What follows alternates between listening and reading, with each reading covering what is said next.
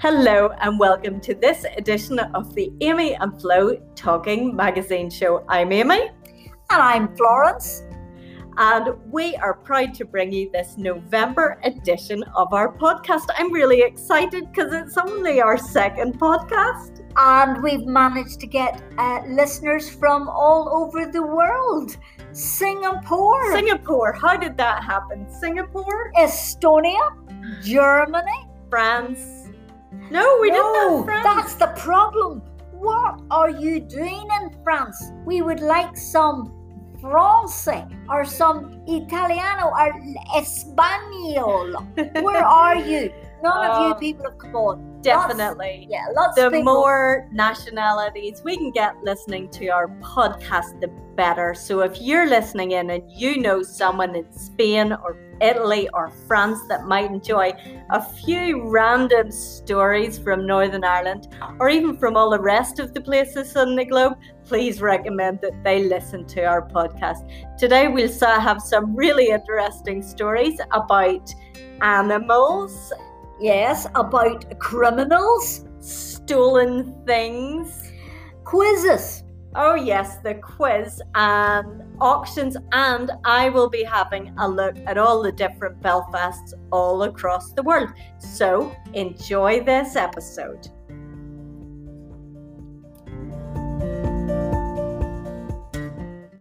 Amy, how about a November quiz? I love a November quiz. I like a November quiz much better than a September quiz, where I don't think it did very well last September.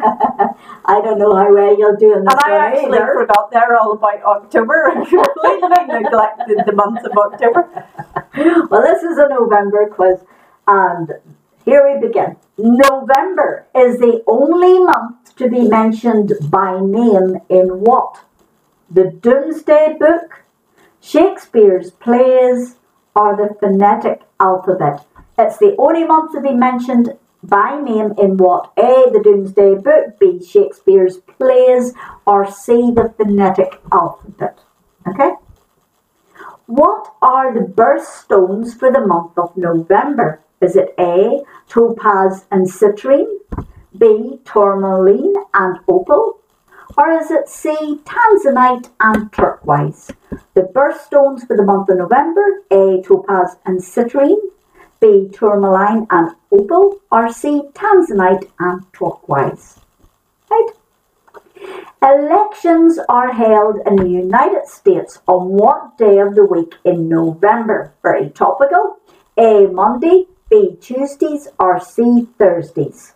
So when will the election be held in the United States this month? A, on a Monday, B, on a Tuesday, or C, on a Thursday? Okay? According to research published in 2008, what group are most likely to be born in November? A, monarchs, that's kings and queens. B, serial killers, you know who they are. And C, politicians. And I'm not distinguishing between the serial killers and the politicians.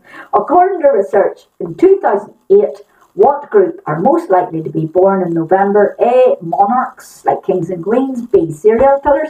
Or C, politicians. How do you think you're doing so far? As usual, there are a fair smattering of guesses going to be offered. That's acceptable. There's no trick questions. The answer's in there somewhere, folks. On November the 30th, 1952, the first documented occurrence of what kind of event was recorded?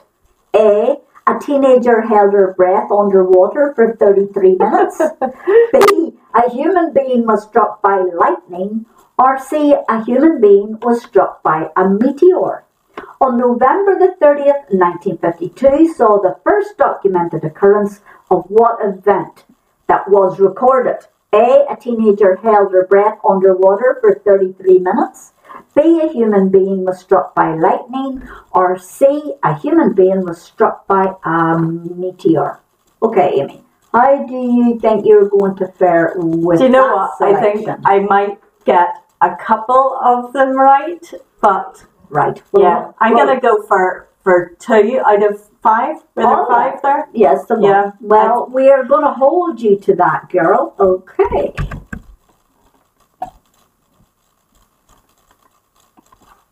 Well, what have you got for us now, Amy? Well, you remember I used to like these stories from The Guardian about different people's experiences. And I've got one today that I thought might appeal because it reminded me of stories that we've done from Aunt Pauline in New Zealand. It reminded me of that in a way. So this one's from the Guardian Experience series by, it's called Declare Constantine, and it's from July 2020. It's called I Found a Fortune in a Charity Shop. Lucky devil. Yep. Sound like something Aunt Pauline would like? Yes. Yep.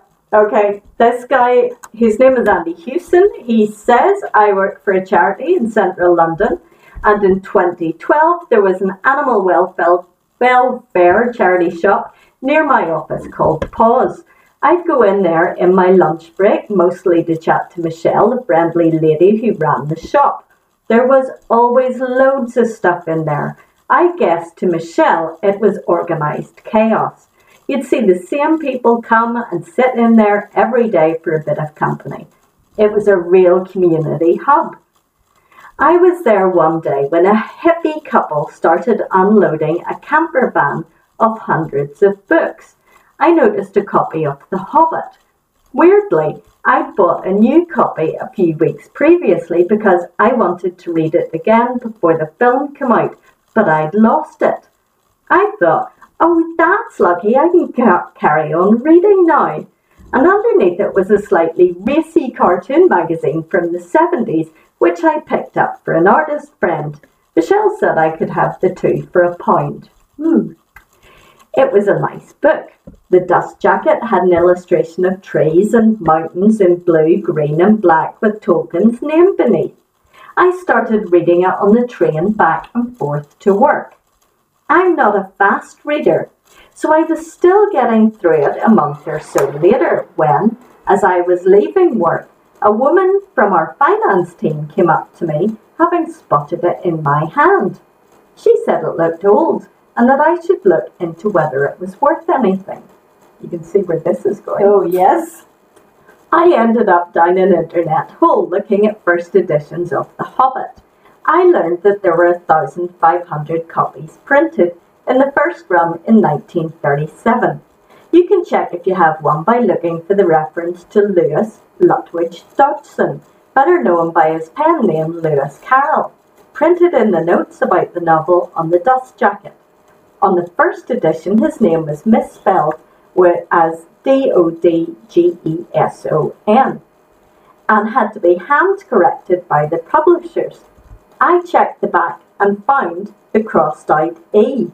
I was thinking, this can't be.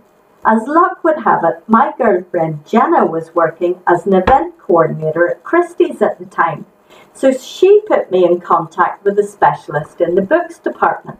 And I talked him through the details, and I remember him saying, I think you might have a very valuable book on your hands. I wrapped it in a pair of pants, put it inside a sandwich bag, the way you do, and took it in to show him. And he asked me what I thought it was worth. I'd done my research and said that I was hoping for about £7,000. He agreed that was a good estimate. I had to wait 4 months for an auction. It ended up happening a few weeks before the Hobbit film came out, so there's a lot of interest. The auction started at 2:30 in one of the rooms at Christie's with about 40 buyers in attendance. Most of the lots before mine were going for about £2,000, and I was thinking, even if I make 500 quid, it would still be amazing. I only paid 50p for it. So when it came to my book and the auctioneer said, we'll start the bidding at £3,000, I was already thrilled. The bids started going up in jumps of 500, £4,000, 4,500, £5,000. My heart was racing. £6,000, 6,500, £7,000. I started to feel a bit nauseous, but was trying to hold it together. The bidding had reached 10 grand before I knew it. It was very quiet in the room. My girlfriend had come to watch with a couple of her colleagues, as it got to £13,000, they were mouthing, "Oh my God," to me. Finally, it went for £16,000. I was 28 at the time. I didn't have any serious life pressures, but I'd been in debt in the past. All I knew was that I couldn't piss it up the wall. I'm not the sort of person who has a rich relative to leave them money to fall back on. My girlfriend persuaded me to put on a photography exhibition. Something, because that's not pissing it up the wall. Yeah. It was something he'd always wanted to do. Then I spent the rest on a deposit for a flat. I would never have been able to get the money together to buy my own place without it. We're still living here now. I carried on going back to pause until it closed a couple of years ago. I made a small anonymous donation, but never told them what had gone on. I know it sounds strange, but I didn't want to change the relationship. I just popped in the next lunchtime as if nothing had happened. What do you think about that? I just popped in as if nothing had happened. You know, I hadn't made, how much did he say there? 16 grand for a 50p book. Yeah, and I mean, I feel sorry for the couple that left it in as well. How many times does this happen with people leaving antiques in and all the rest of it? I mean, well, you hear about it, don't you, in the Antiques Roadshow? Yeah. People fish things out of a skip and it turns out to be a Ming vase or something like really that. Just as long as it's not the Bassano vase, which is something we will be talking that about at a later date. That is covered in one of our archive editions. You'll be able to hear about that one. Yes. Now, talking about auctions and things like that, we'll keep it on the theme because in the Irish News a few days ago, I actually found this little piece, and it is Hitler's speeches sell at auction. Handwritten speech notes by Adolf Hitler have sold at auction in Munich, despite concerns from Jewish groups that they could encourage neo-Nazis. The Hermann Historia auction house defended the sale of the manuscripts, all dated before the outbreak of the First World War, saying they were of historical significance, which they probably were. The documents all sold to an anonymous bidders with a 9-page manuscript by Hitler outlining his speech to new military officers in Berlin in 1939, about 8 months before the beginning of the war, fetching a top price of, and this was more than your book, €34,000, which equates to about £30,000. So, did you rush out? Did you want that for Christmas, Amy? You were the anonymous bidder. I was.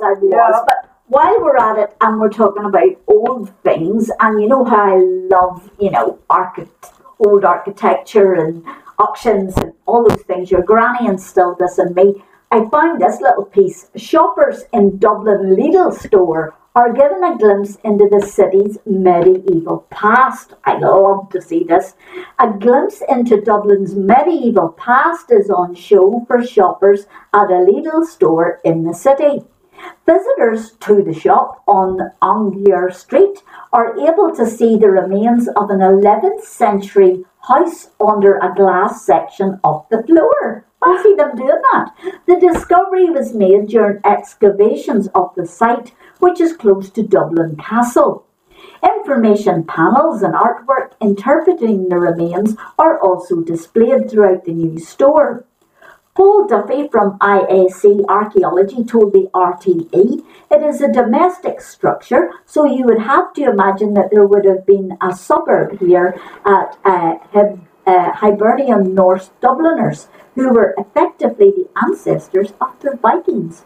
There's also another glass panel located close to the store's checkouts, which showcases an 18th century pit trap associated with the stage workings of the former Angier Street Theatre.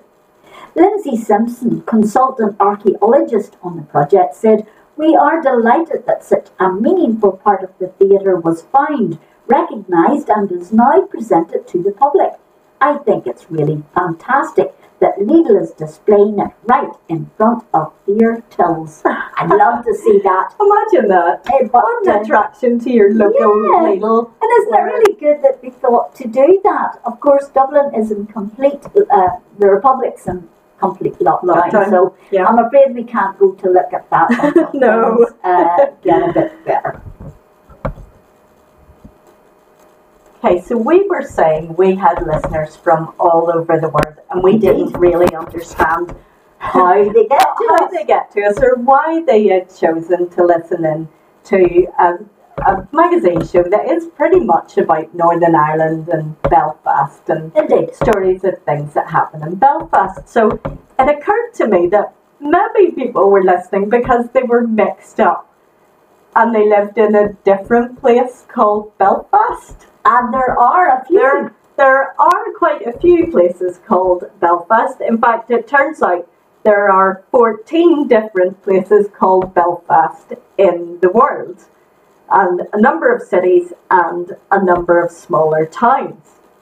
So the cities that there are called Belfast, there's one in Pennsylvania, one in Maine, one in New York, one on Prince Edward Island in Canada, there's our own in Northern Ireland, and there's one in South Africa. So I thought I'd have a look and see what I could find out about these other Belfasts around the world, right? So the towns also include smaller ones in New Zealand, and there's one in Jamaica. Hello, New Zealand listeners. Hello, Belfast, New Zealand. Hello, Belfast, Jamaica. So I imagine if I ever got to do a world tour of all of the Belfasts, I might start in sunny Jamaica. And I began looking there, but it proved almost impossible to find out anything about it. So what I know from Booking.com, there are 3 hotels, including the Whispering Bamboo Resort that looks especially appealing. And one tourism review said entirely unflatteringly that there is a place called Belfast in Jamaica, but there are a number of nicer places not too far away. If your tourist site said that about you. Yeah, it does exist, but don't go there. The one news story I found was actually from the New York Times, saying how the spiralling violence in Kingston, Jamaica, actually made a visit there more like a visit to Belfast, Northern Ireland. And it was written in 1976. Well, it would be, yeah. So, nothing much to report from Belfast, Jamaica.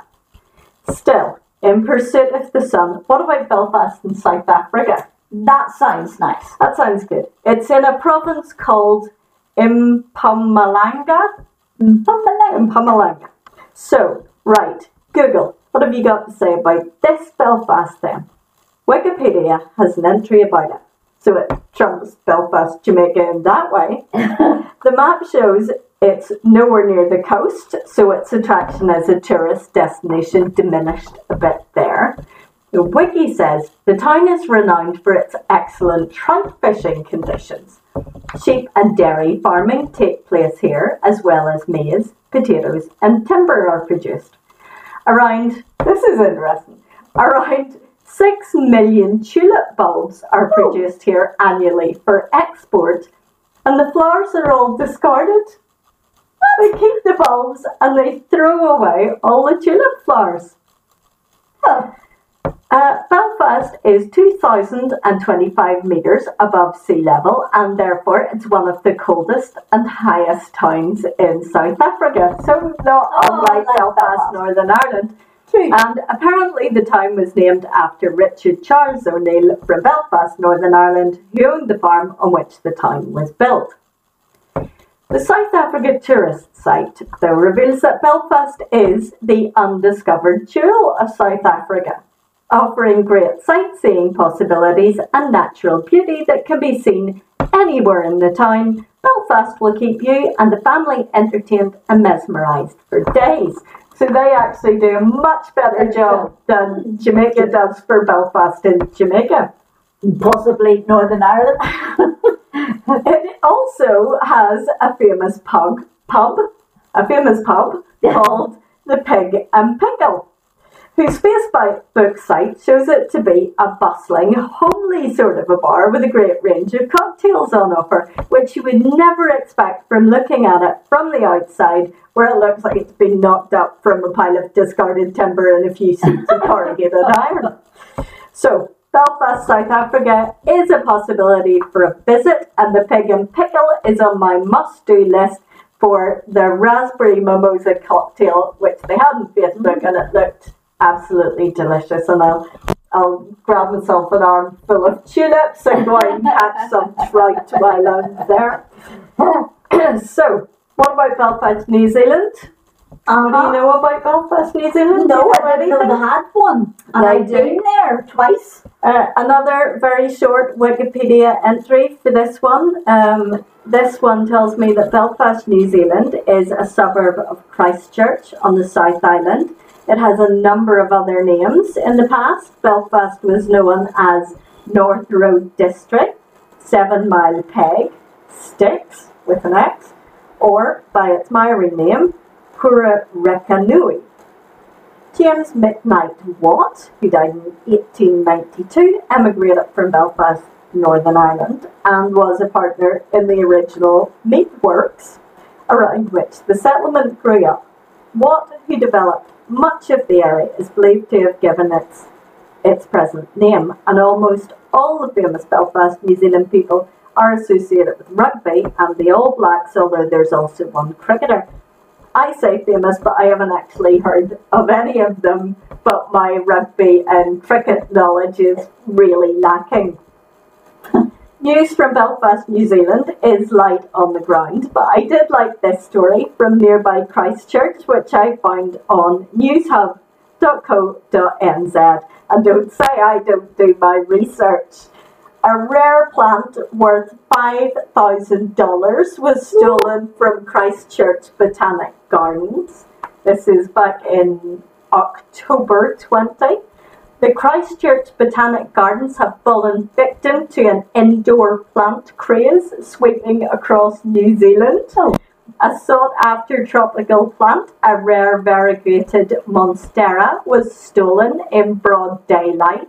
Both police and the council are looking into the scene of the crime, and there is a witness. There has been a witness who actually saw a person walk out of here with a plant in their bag. Pauline, I told you not to do it. You've been caught on. Christchurch Botanic Gardens Director Wolfgang Bopp says houseplants are becoming increasingly popular, with punters paying thousands for them online. The thief climbed a giant glass wall at the Christchurch Botanic Gardens to steal the single plant. Wow. It might have been two people leg up over the glass barrier, and the plant was right at the back there, Bob says. The rare variegated monstera could do well on the black market, worth up to $5,000 for the entire plant, or sold in 6 or 7 separate cuttings. You could get a cutting maybe off it for $1,000, Bob says. Monstera plants are hard to come by in New Zealand due to the country's strict biosecurity laws. There are now cameras protecting the plants at the Christchurch Botanic Gardens. The report says plant enthusiasts are guessing the thief won't get peace from their pilfered plants. Why would you say that? Is it a cursed plant? There'll be no peace in the house. Really? Okay, so when we're back next time, I will tell you a bit more about some of the other Belfasts, ones in New York and Pennsylvania and Maine, and take a look at how they are all responding to the US election and how they are preparing for Christmas. Oh, I look forward to that. Well, talking about other sorts of criminals, I spotted this little bit and I thought, this sort of tickles my curiosity a bit. Now, it's quite a small piece, but it says, woman stopped for drink driving, as you do, allegedly threw animal at officers. Yeah, she threw an animal at the officers. This piqued my curiosity. A County Down woman stopped by the police for drinking and driving allegedly threw an animal at the officers, a court has heard. Elizabeth Ann Toner did not appear at Antrim Magistrates Court, where the 55-year-old was charged with 2 offences arising from an incident on May the 31st this year. Toner from the Ballywilwil Road in Castlewellan is accused of driving on the Dunsilley roundabout with excess alcohol in breath and assaulting a police officer in the due execution of his duty. Chris Sherrod, defending, revealed that the offence related to an allegement that Toner threw an animal at the police, adding that she denies that offence. He told the District Judge Nigel Broderick the contest would need to hear evidence from 3 officers who were at the scene, plus the defendant herself, agreeing it would take up to 90 minutes to have the trial, which is listed from November the 11th, so I can't tell you what it was. But what got me about this, but what did she throw? What animal? What animal? Was it a cat or a dog? Was it a sick dog or cat that she'd been taken to the vet? What kind of animal? There's so many questions with that story, and why were there 3? 3 police officers. That's what I thought. And only 1 animal. And only 1 animal. And I mean, I thought, maybe it was a stuffed animal. It could have. Well, then I thought,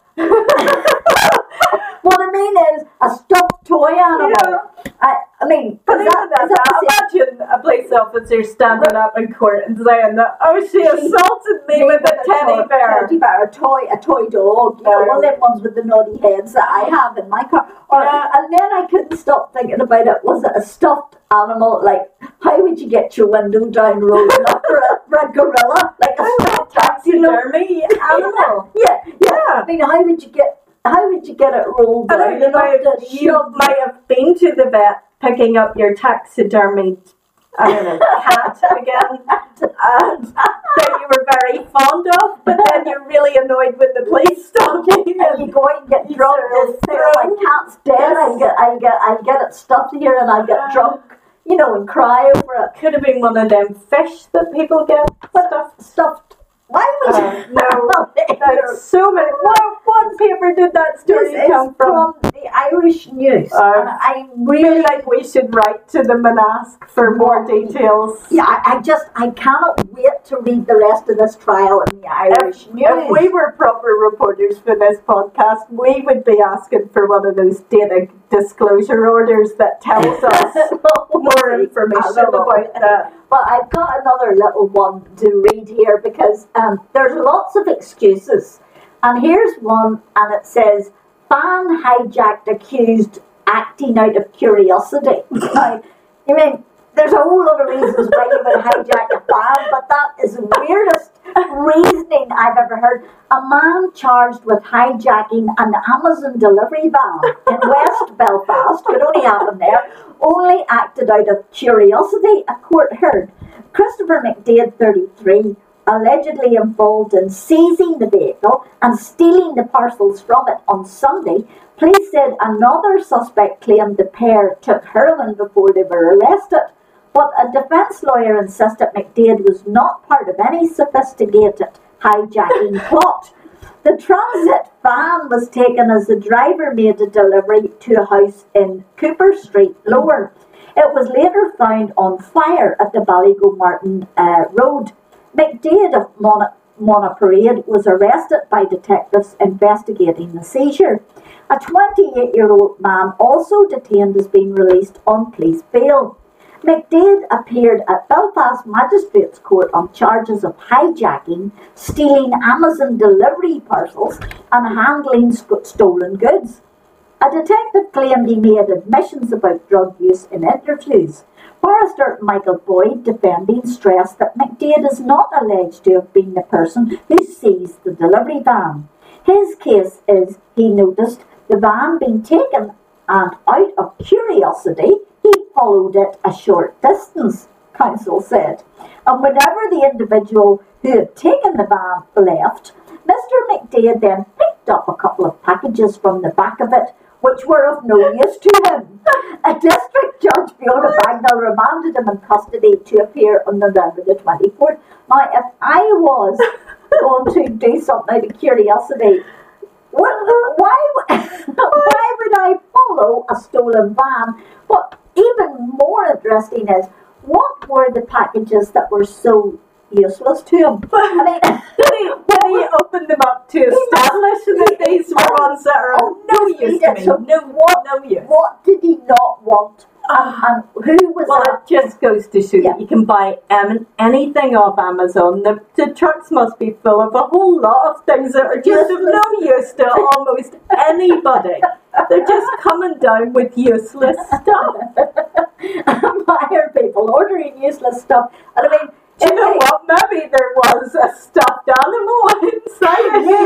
Maybe there was a stuffed animal. That could be. So, staying with books and stolen stuff, how about this one from the BBC back in September, where stolen books worth £2.5 million were found under the floor of a Romanian house. Wow. About 200 irreplaceable books worth more than £2.5 million, which were stolen from a warehouse in London, have been found buried under the floor of a house in rural Romania, police say. The works include first editions of Galileo and Isaac Newton. They were taken by thieves in January 2017, who cut holes in the roof of the warehouse in Felton, then abseiled in, dodging the censors. The men were identified as being part of a Romanian organised crime gang. The gang is responsible for a series of high-value warehouse burglaries across the UK, London's Metropolitan Police said in a statement. Officers discovered the books underground during a search of a house in the region of Nemt in northeastern Romania on the Wednesday that this story came out in September. The find follows raids on 45 addresses across the UK, Romania and Italy in June 19. Investigators say 13 people have been charged, 12 of whom have already pleaded guilty. The hoard includes rare versions of Dante and sketches by the Spanish painter Francesco de Goya, as well as the titles by Galileo and Isaac Newton, dating back to the 16th and 17th centuries. I'm wondering, did the thieves steal them, then look in the box and go, there's nothing here worth anything else to me, and George will just stick them under the floorboards. These books are extremely valuable, but more important, they are irreplaceable and are of great importance to international cultural heritage, said Detective Inspector Andy Durham from the Metropolitan Police's Specialist Crime South Command. The works were being stored in a warehouse ahead of being transported to a specialist book auction in Las Vegas in the US, where they were stolen. Maybe the same one that had your man's copy of The Hobbit. The thieves cut through the roof of the warehouse in Felton near Heathrow Airport and abseiled 12 metres or 40 feet to the ground, dodging movement sensors, according to AFP news agency. They spent hours rummaging through bags before making off with their haul by the same route. Investigators say the Romanian gang flies members into the UK to commit specific offences, then flies them out shortly afterwards, with different members taking the stolen property out of the country by alternative transport methods. The group is said to be linked to a number of prominent Romanian crime families who form part of the Clamparu crime group. Wow. Well, here, I wonder what state they were in if they were underneath a Romanian floor. I must have know. been totally damp. Well, they maybe wrapped them in their pants and the sandwich pile. So long as it's in an Amazon van and send them up West Belfast. That's what I would do. Now, I've got a wee bit here. I hate to say this, but they have cancelled the Christmas market, okay, in Belfast. The popular Belfast Christmas market will not take place this year, organisers confirmed. For the first time in 15 years, the month-long event, which attracts thousands of people to the grounds of Belfast City Hall, has been cancelled in the interests of public health and safety. Amid the continuing coronavirus pandemic, there's been doubts about whether the event could take place in 2020 due to social distancing issues at the market and travel restrictions on many of the stall holders who come from everywhere. And yesterday's organisers said it could not go ahead this year. In a statement, the organisers of the Belfast Christmas market said, unfortunately, despite everyone's best efforts in the interests of public health and safety, it has not been decided that it will not be appropriate to go ahead with this year's Belfast Christmas market. Obviously, we're very disappointed, and this will be the first time in 15 years that the marketplace has not had a presence in the city. However, given the current health crisis, we do believe that this is the correct decision. We're wishing you all well and thanking you for your continued support, and we hope you have an amazing Christmas, and hopefully we will see you next year. You liked the Christmas market, Amy, didn't you? Well, I liked it sometimes, but it was absolutely elbow to elbow. Anytime I went there, jam-packed, and I can imagine why. And it would be impossible for stallholders who came from all over Europe to be there and risk missing out on their own Christmases at home because they'd come to Belfast for our market. Even if they could get a plane to fly in. I mean, it's probably safest, but it's a bit sad for Belfast. But I'm not a big one into, I'll read this small bit, I'm not big into that British Bake Off and all those. I hate cooking. I love cooking.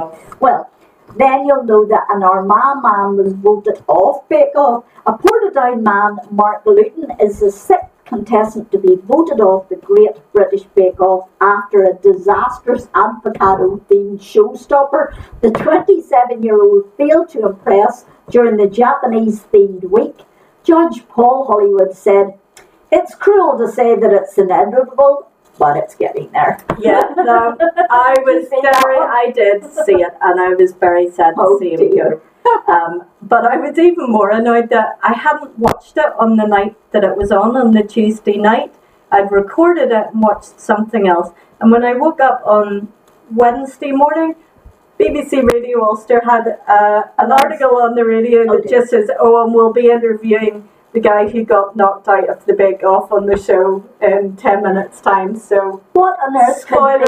Spoiler alert. What could be an incredible avocado showstopper? Well, it did look like a it did look like a lovely avocado. It was like an avocado cartoon, and it was very clever. It was well done. I'll take your word for it. I wouldn't have fancied eating it in all fairness, but it did look good.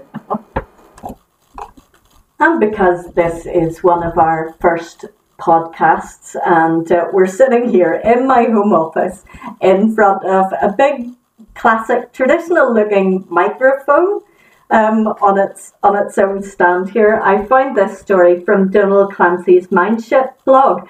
Now, this blog always has lots of interesting short snippets of information about history and politics, and literature and poetry, and it's always worth a quick look. So, in October, he wrote this article that appealed to me. It says, "An amazing enabling technology or a medieval instrument of torture.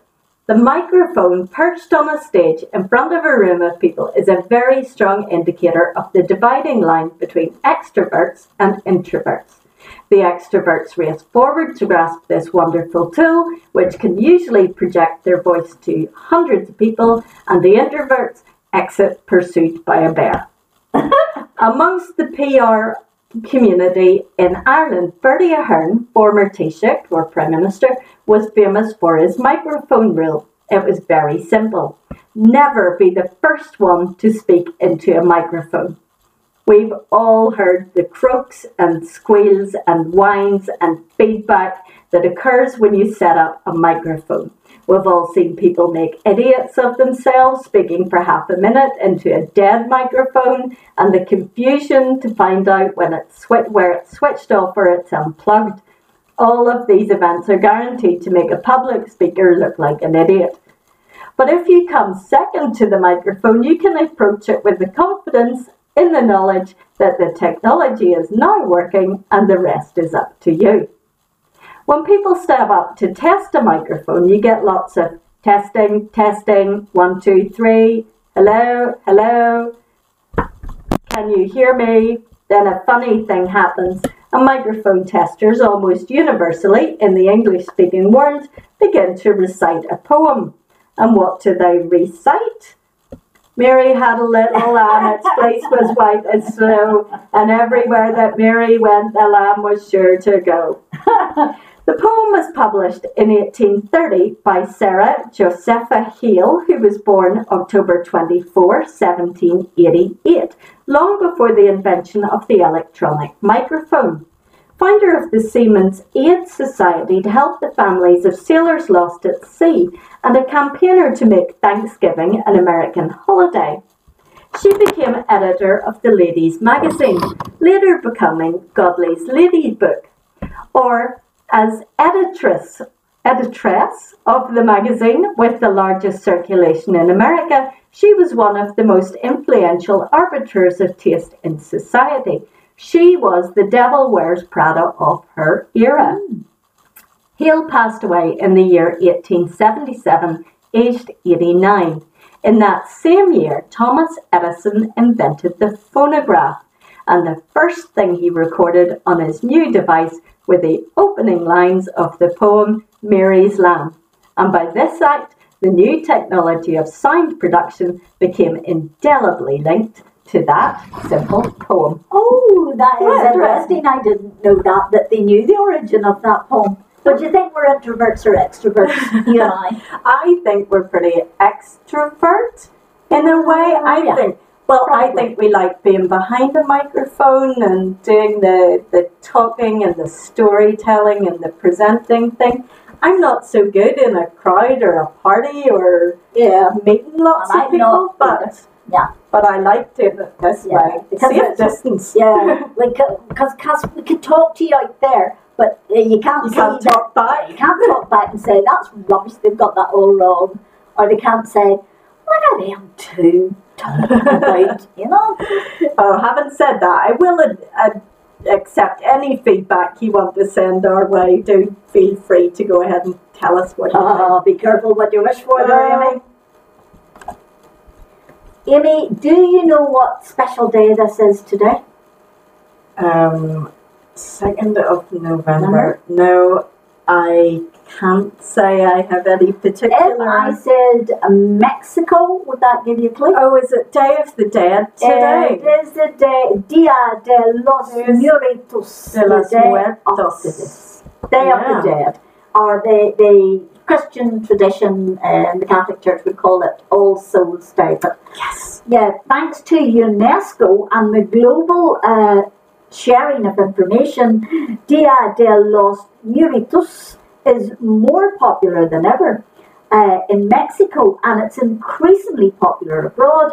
And for more than a dozen years, the New York-based non-profit cultural organization Mano a Mano, which is Mexican Culture Without Borders, Trump wouldn't like that, has staged the city's largest Day of the Dead celebration, though the most authentic ones are, of course, still taking place in Mexico. The beautiful Mexican craft is seen in stateside restaurants. It's called papel picado, and a literal translation of that is pierced paper. And artisans stack coloured tissue paper in dozens of layers, and then they perforate the layers with a hammer and chisel points, and they drape it round the street altars, and the art represents, and I love this, the wind and the frailty of life. And calavera means skull, and it originated several thousand years ago with the Aztec, Toltec and Nahua people considering it disrespectful to mourn their dead, as the dead were considered part of the living community and they were kept alive in memory and spirit. Well, UNESCO has added the holiday to its list of, and get this, intangible cultural heritage of humanity. That's a big mouthful, isn't it? And today the Mexicans from diverse religious and ethnic backgrounds all celebrate Dia de los Muertos. Is that Dia de los Muertos. Muertos. And you love those skulls. I do, yes. I painted one of my cities with a skull for last I think Halloween. you have to explain what your city is. Oh, yes, one of, no, I probably better not. We're not allowed to paint our cities. They're not going to know. I'm afraid I probably better not. Anyway, I painted a little icon with a skull face with all jewels and sparkly things on it, and it was pretty scary looking. I was quite proud of it.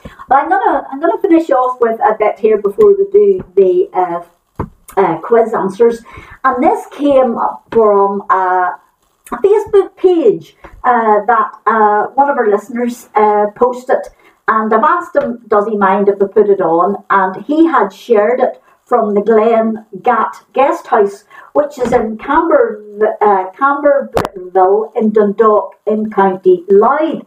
And they shared this interesting fact, which was sent to them by a New Yorker called Rich Jackson, who had spent many happy times in their guest house during the Dundalk Maytime Festival, and he returns there often, well, whenever he can, when we're not in lockdown.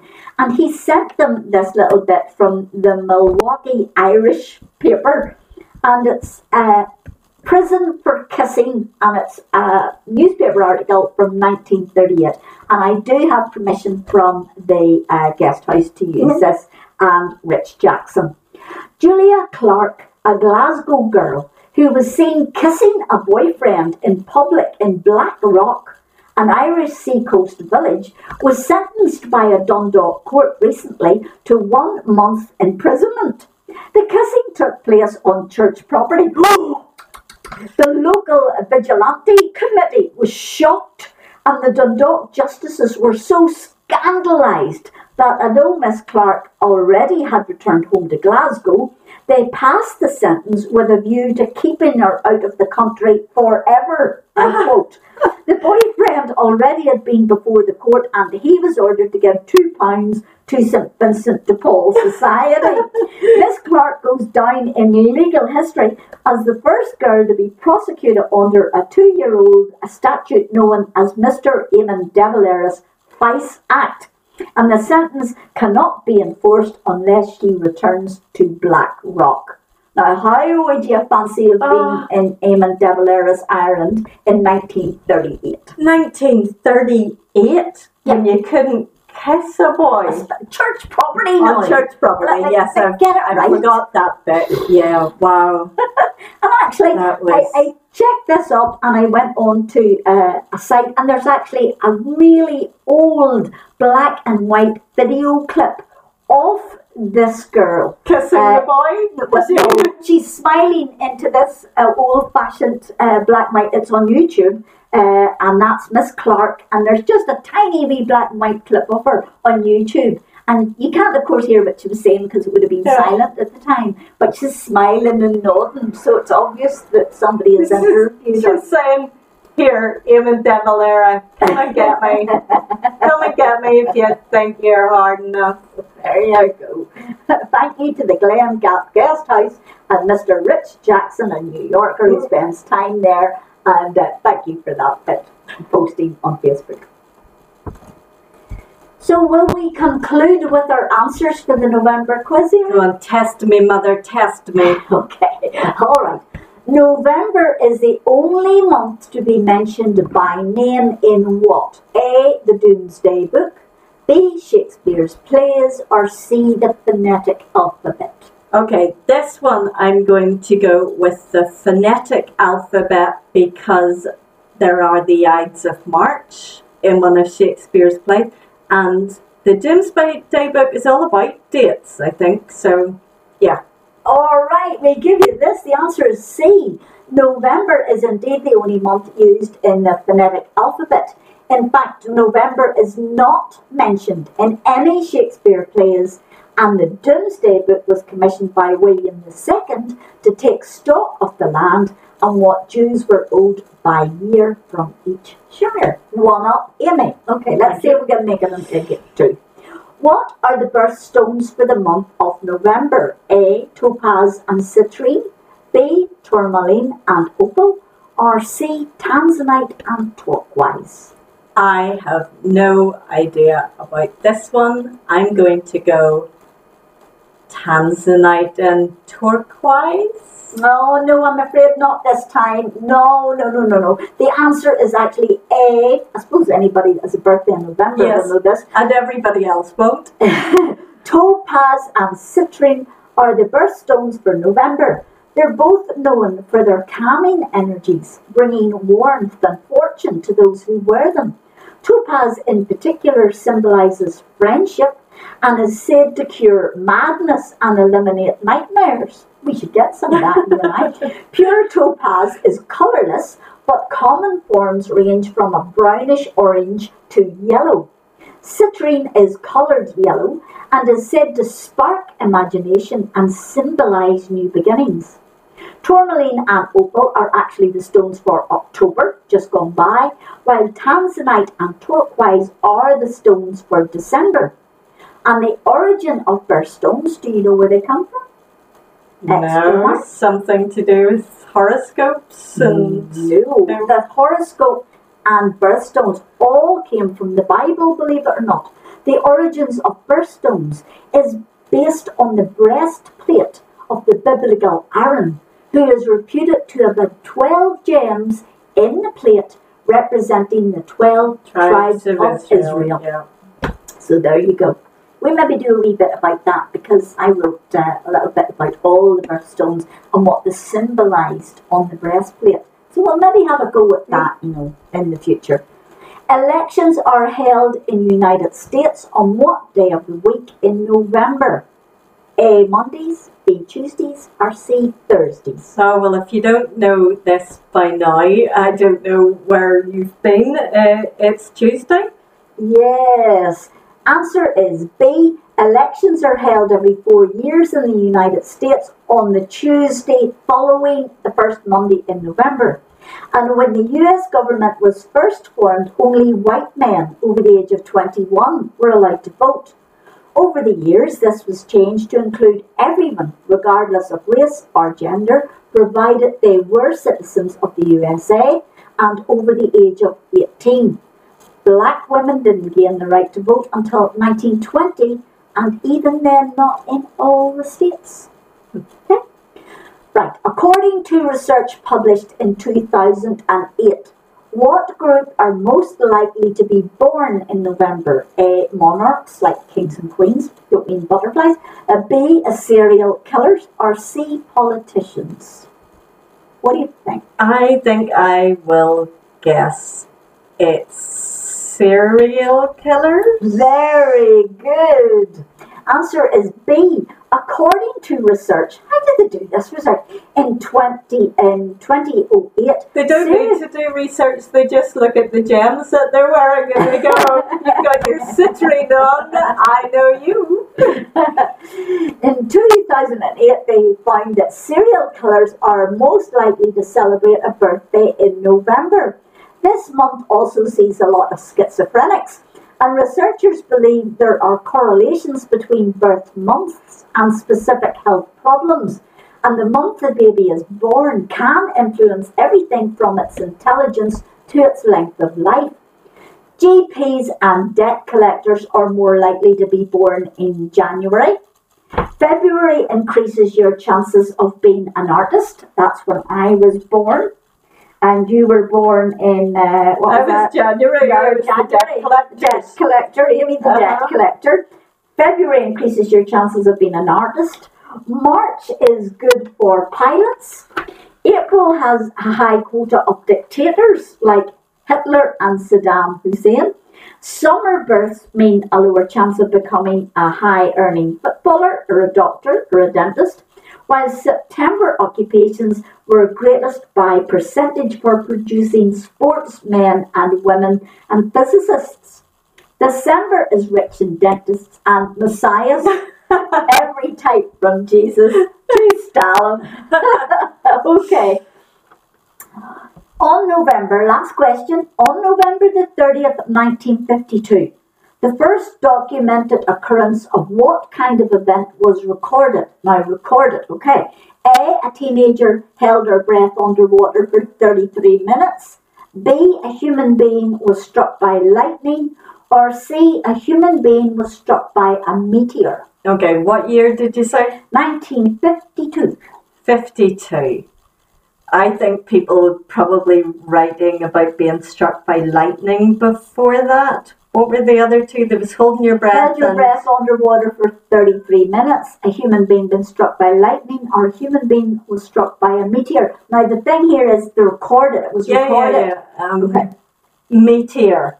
Correct answer. Yeah, the first authenticated incident of a person being struck by a meteorite was in Alabama in 1954, in which a woman received painful bruises when struck by a 3.9 kilogram meteorite. It had penetrated the roof of her home, ricocheted off her radio. And more recently, in February 2016, for the first time, a bus driver in southern India was killed by an object believed to be a meteorite. A NASA person said that as yet the report was unconfirmed. However, a large crater nearby was explored by researchers and large bits of stone or metal taken away for examination. Well, by my count there, I got 4 out of 5. Yeah, I think you did. I think I got 4 out of 5. That doubled my estimate. So I'm going to say January must be a good month for quiz experts to be born. Do you think so? Yeah, All right, we'll let you off for that.